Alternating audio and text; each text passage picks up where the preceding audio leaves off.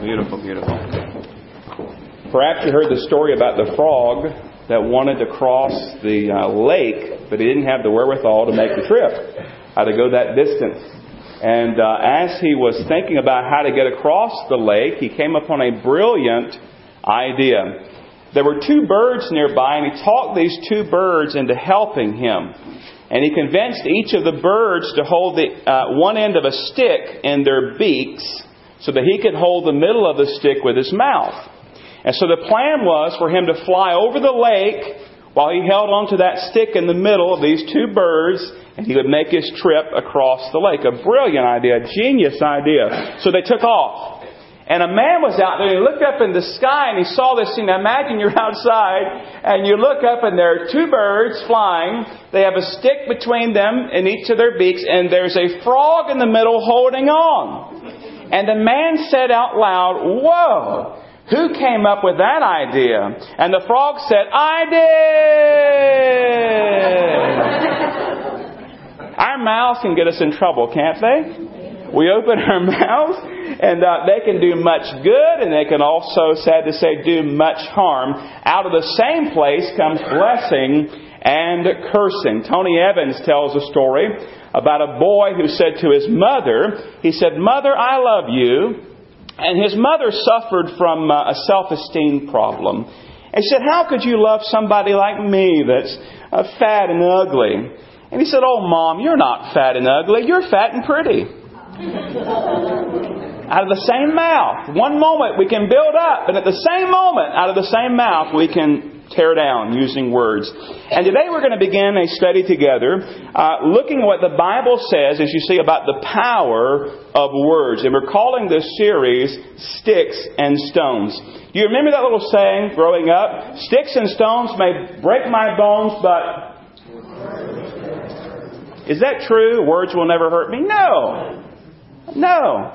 At least you can sometimes and oftentimes heal from being hurt by sticks and stones and broken bones, but millions of people are carrying around wounds from words that were said to them years ago. Words that were said to them decades ago. Words that maybe even in older age, they're thinking about things said to them when they were a little boy or a little girl. But on the opposite side, words have incredible power to bless and encourage. And there are those today who are still feeding off of words of encouragement that they heard earlier in life. Maybe a coach, or a teacher, or a pastor, or a parent, or a Sunday school teacher, or someone who spoke words of encouragement. Someone who spoke words of blessing into their lives. And as I've been thinking about this whole theme, and I've been immersing myself in this topic and theme of the power of words and studying for this series, I've selected a verse of Scripture for our theme verse. And I want to encourage you to look at it with me. And I want to encourage you over the coming weeks in this series to even memorize this verse of Scripture. I think it summarizes everything we're going to talk about in the weeks to come. And you'll find in the book of Proverbs, chapter 18. So if you've got your Bible this morning, Proverbs chapter 18, we'll begin there, and we'll end up the bulk of our time there in the book of James, chapter 3. So if you'll find Proverbs chapter 18. Fellas, can I get the back monitor on, please? Somehow it got off. James chapter 3 and Proverbs chapter 18. Now, you know, this past summer, we went through the book of Proverbs, some of the Proverbs together. And you may have noticed as I was preaching through the series, I never mentioned, though the Proverbs are full of it, I never mentioned the topic of speech or words or preached upon that particular verse of or that particular theme. And the reason why is because I wanted to wait and see together today this idea of words and the power of words and how words really do impact us. And so here we are in Proverbs chapter 18, and there we go. I don't know what's going on with that thing, but Proverbs chapter 18. The book of Proverbs is filled with the idea of words. In fact, one commentator mentioned that in his study, one of his commentaries said the Proverbs list around 90 proverbs. 90 proverbs counseling us about how to speak. In fact, the book of Proverbs has more to say about our words than anything else it addresses in our life. It has more to say about words than money, sex, or family. And so you see the verse there, Proverbs 18:21. Death and life are in the power of the tongue, and those who love it will eat its fruit. Would you read that with me out loud? Death and life are in the power of the tongue, and those who love it will eat its fruit. Now, this is a powerful reminder of just how important our words are. And I'm going to give you three main thoughts today. And I would encourage you to jot these down. You can use one of those cards in the pew rack in front of you, or your own personal notes or whatever. But I'm going to give you three main statements. And these are not abstract statements. They're not just something over yonder. They all begin with my. And so I want to give them to you. I want you to write them and think about them with me today. First of all, I want you to write down and think about this with me. My words matter. My words matter. And may I say all of them matter. Our words can be used for the greatest good or the greatest evil. The Bible says they're what? Death and life are in the power of the tongue. In the Hebrew, that word there, death and life were in the power, is literally in the Hebrew, the hand of the tongue. Imagine if your tongue had hands. It's saying in the hand of your tongue is death and life. Death, of course, referring to that which is negative. Life to that which is positive. And I knew from the beginning of this series in preparing it that I wanted us to emphasize both the positive and the negative when it comes to the tongue. A lot of times you'll hear lessons and sermons on the tongue and it's all about the negative. And we're going to talk about the negative, but I want to talk about the positive as well. But let's unpack that verse, Proverbs 18:21, real quick. It says there that death and life are in the power of the tongue, and those who love it will refer back to the tongue. So those who love the tongue will eat its fruit. And what is the fruit of the tongue? It's words. And so what it means here is if you love to talk, those who love it, those who love to talk, those who love the tongue, if you love to talk, be careful. Be careful if you love to talk. I want to ask us to raise our hands because all of everybody knows the answer, right? But how many here love to talk? Well, don't put your hands up. Some of us love to talk. Well, we got to be careful though. Why? Because it says in Proverbs 10:19, in the multitude of words, sin is not lacking, but he who restrains his lips is wise. And it talks about there that death and life are in the power of tongue, and he who loves it will eat its fruit.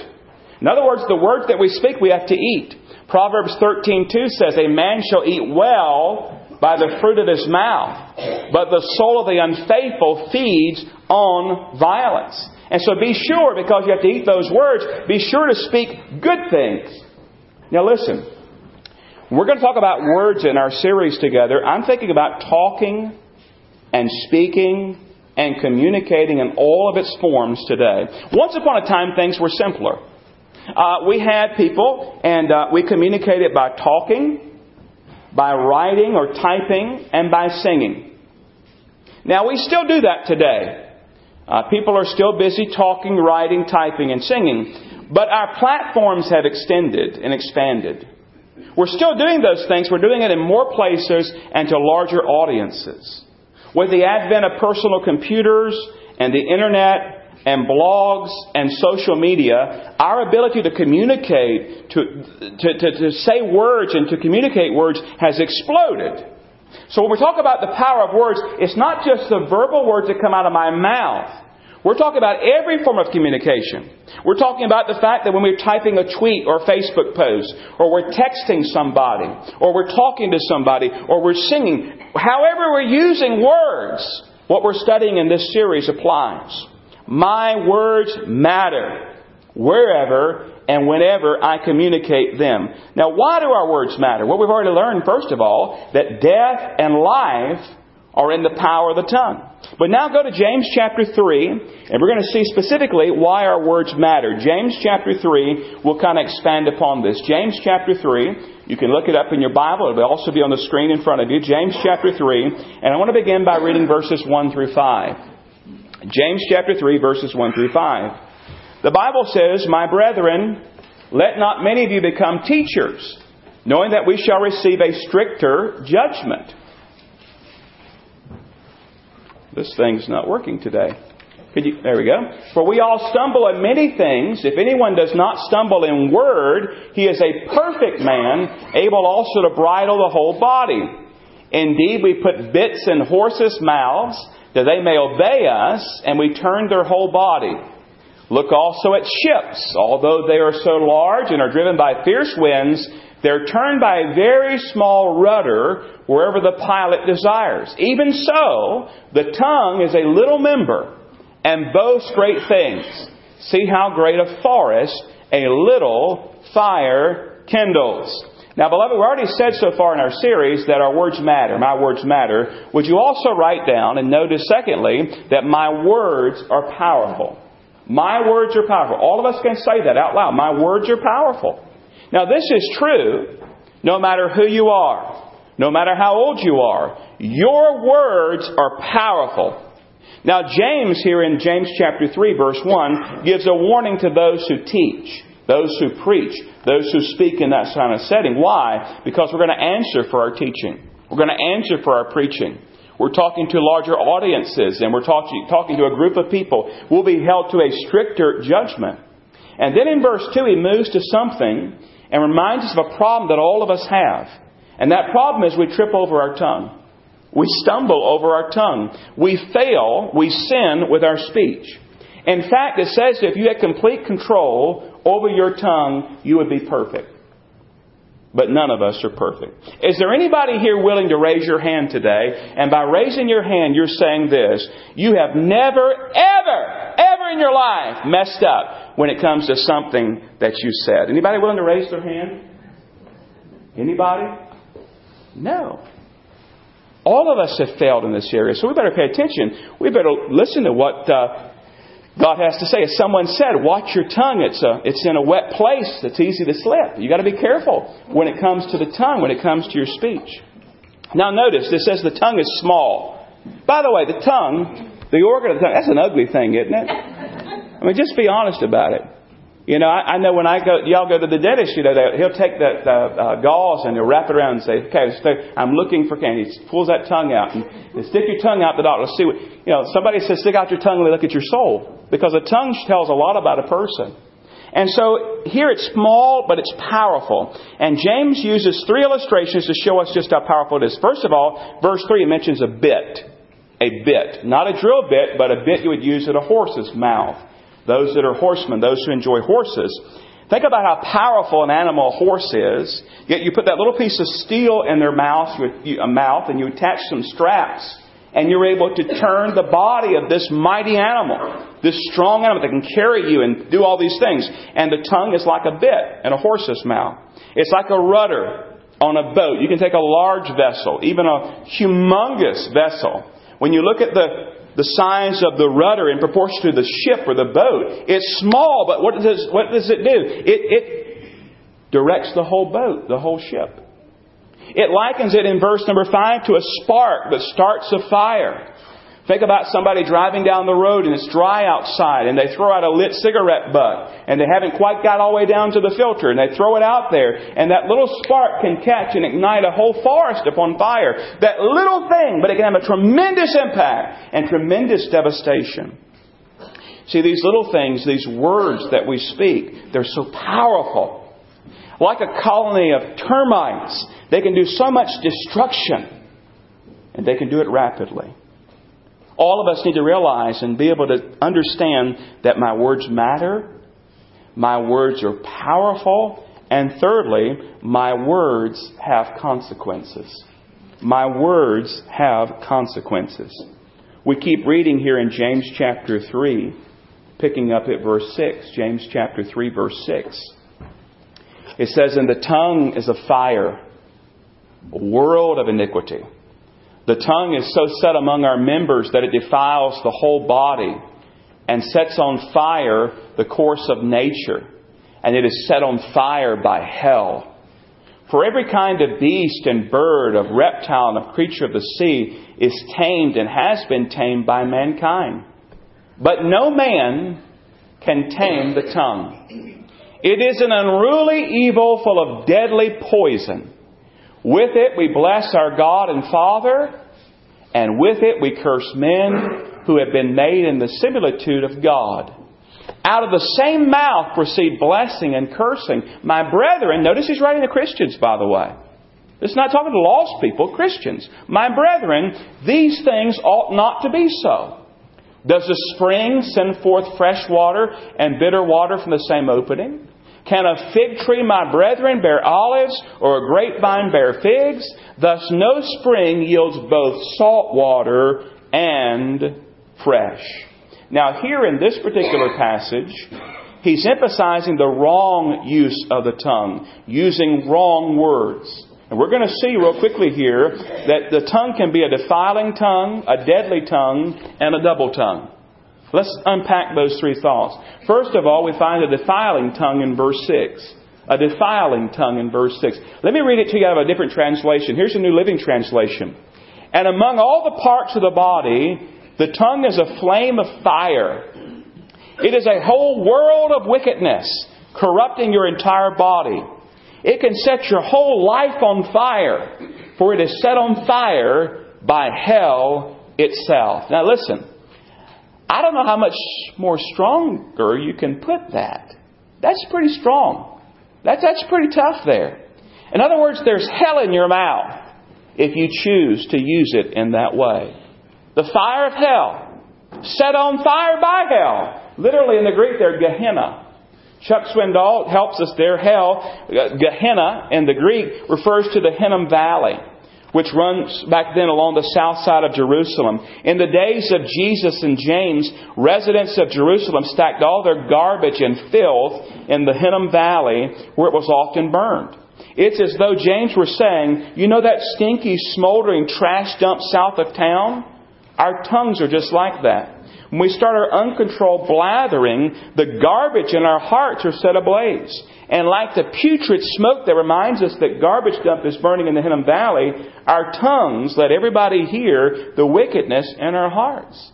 If we're not careful, beloved, we can literally have hellfire in our mouth. We can use our tongues for much destruction and harm, defiling our lives, corrupting our lives, and defiling our relationships.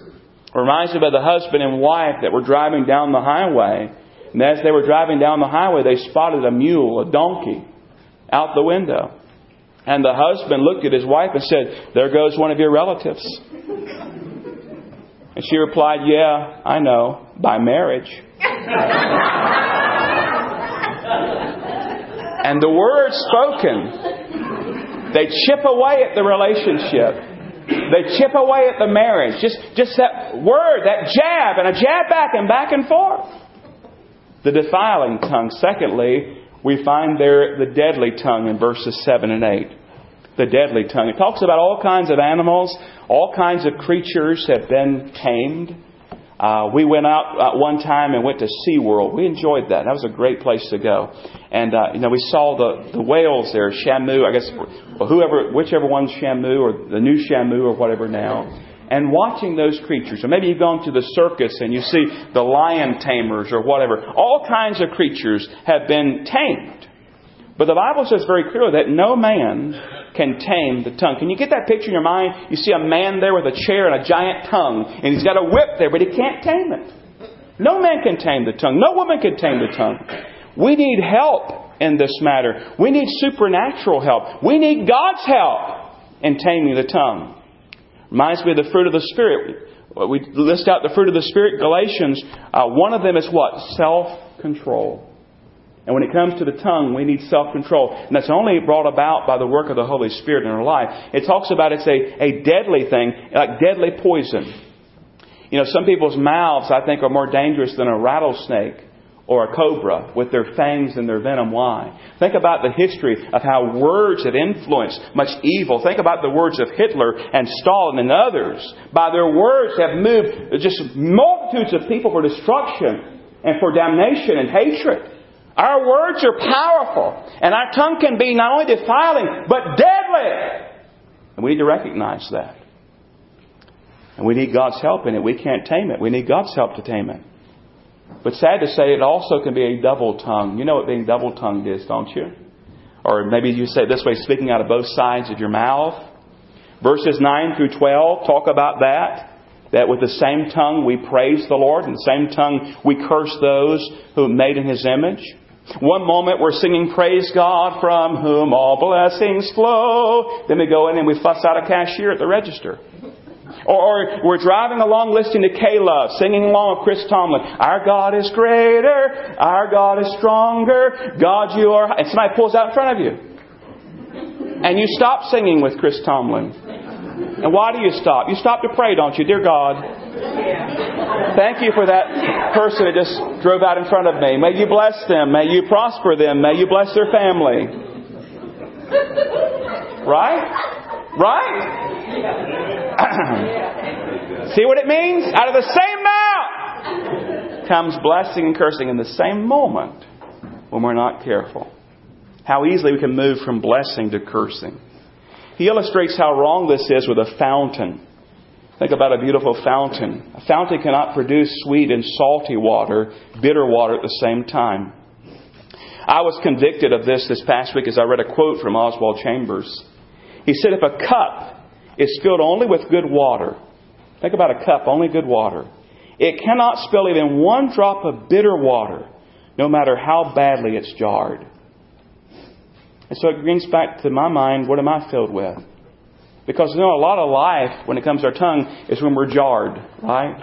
When somebody jars us, when somebody bumps into us. Just like a cup filled with water, when we're bumped into by life, whatever's on the inside spills out. He mentions a fig tree and a grapevine. And he mentions how they bear what they are. A fig tree doesn't bear olives, and a grapevine, it doesn't bear figs. And yet, we as humans, we're a polluted fountain and a confused tree. And we're blessing and cursing out of the same mouth. And we need God's help in this, beloved. And we need to realize that a mouth problem, a speech problem, goes much deeper than the back of our throats. In fact, I want you to understand this truth. If nothing else in this series, and it's this, a mouth problem is actually a heart problem. A mouth problem is actually a heart problem. I want to give you some words from the Lord Jesus. I put the references up there. This is from the New Living Translation, Matthew 15:11. Jesus said, it's not what goes into your mouth that defiles you. It's not what you eat. You are defiled by the words that come out of your mouth. Then he went on to say in that same chapter, verse 18, Matthew 15:18, but the words you speak come from the heart. That's what defiles you. He had this to say in Luke 6:45. A good person produces good things from the treasury of a good heart. And an evil person produces evil things from the treasury of an evil heart. Listen, what you say flows from what is in your heart. That's what Jesus said. What you say flows from what's in your heart. Put it another way. What's down in the well comes up in the bucket.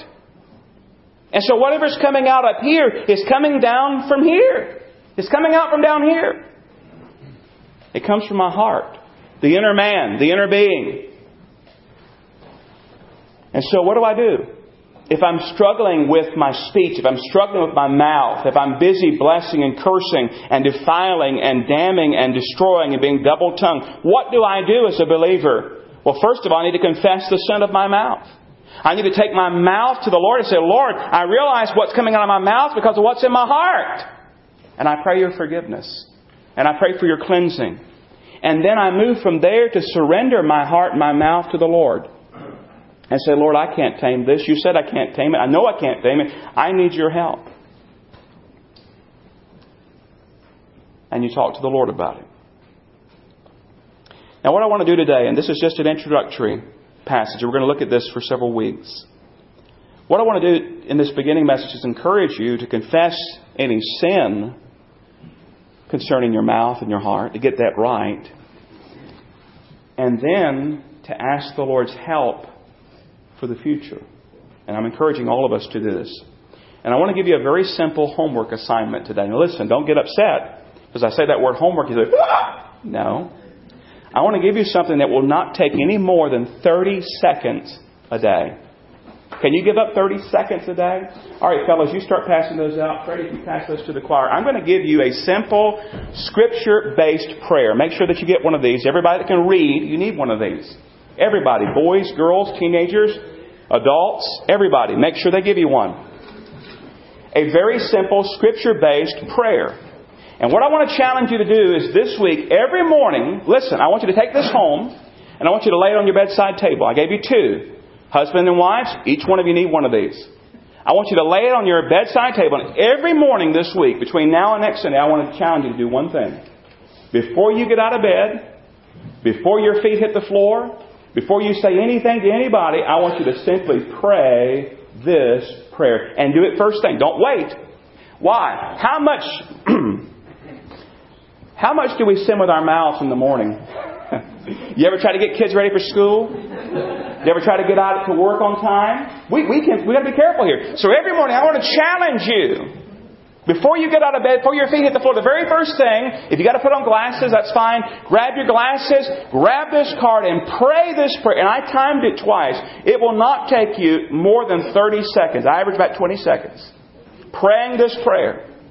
And praying these simple words. I've got it on the screen. It's kind of hard to see maybe, but you've got it in your hand.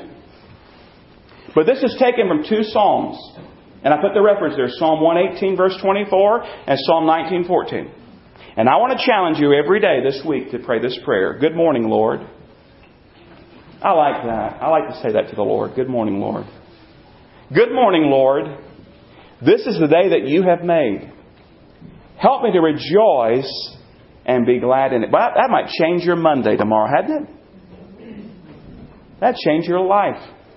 May the words of my mouth and the meditation of my heart be acceptable in your sight, O Lord, my strength and my Redeemer. I ask this in the mighty name of Jesus. Amen. Now, why am I asking you to do that? Why? Because we need help. We can't tame our tongues.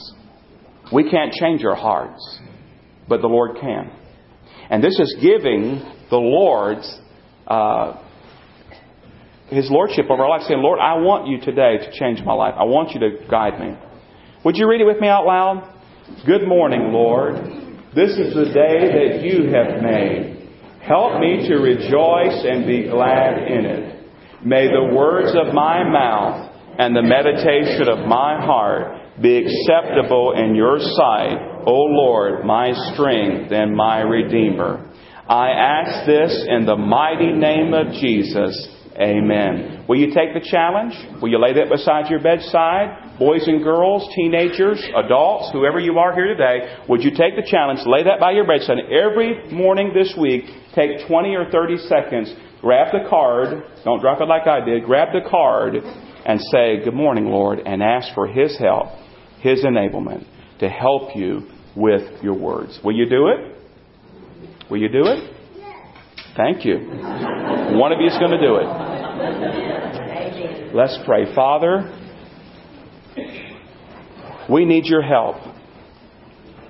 We look at our lives. We think about our histories. Lord, there's not a person in here this morning. They've already admitted it. None of us that has not failed in some area in our life in regards to our mouth. We know that no man can tame the tongue. We'd be perfect if we could. But Lord, we know that you can enable us. You can tame it. You can help us in these matters. And so, Father, we cry that you would help us. And we ask that you would help us. Father, we've been challenged to take this as a matter of prayer every day this week. And ask for you to come into our life and to guide us and direct us and help us in these matters. Now, Father, I pray your blessing upon this series. And I pray that it will be a series that will speak life and not death into the lives of your precious people. Be with our mouths, be with our hearts. Help us to think before we speak. And help us to always speak for the honor and glory of the Lord.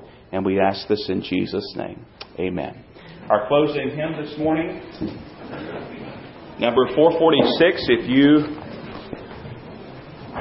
are here today and you need to be saved, we didn't necessarily speak the message directly to you, but the gospel is always here and the gospel is ready for you. The Lord Jesus is ready for you. If you need to be saved, we'd love to help you in that matter. But to the believer, mostly today. And I thought we'd close this with number 446. Take time to be holy. Speak oft with the Lord. You know, I remember Warren Wiersbe years ago talking about the fact that people are so busy, they sing Take Time to Be Holy, but they don't take even time to sing the whole song, Take Time to Be Holy. And so I got convicted and never can sing Take Time to Be Holy without singing all of it. So we'll close by singing all of 446 today. Let's stand and sing Take Time to Be Holy. The altar's open. You come if God leads you.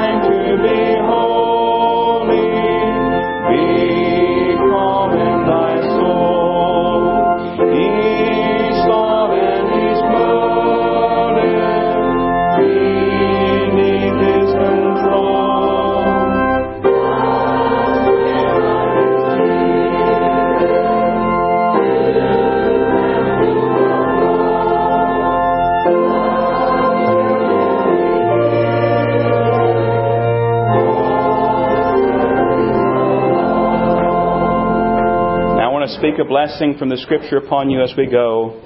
May our Lord Jesus Christ Himself and God our Father, who loved us and by His grace gave us eternal encouragement and good hope, encourage your hearts and strengthen you in every good deed and word.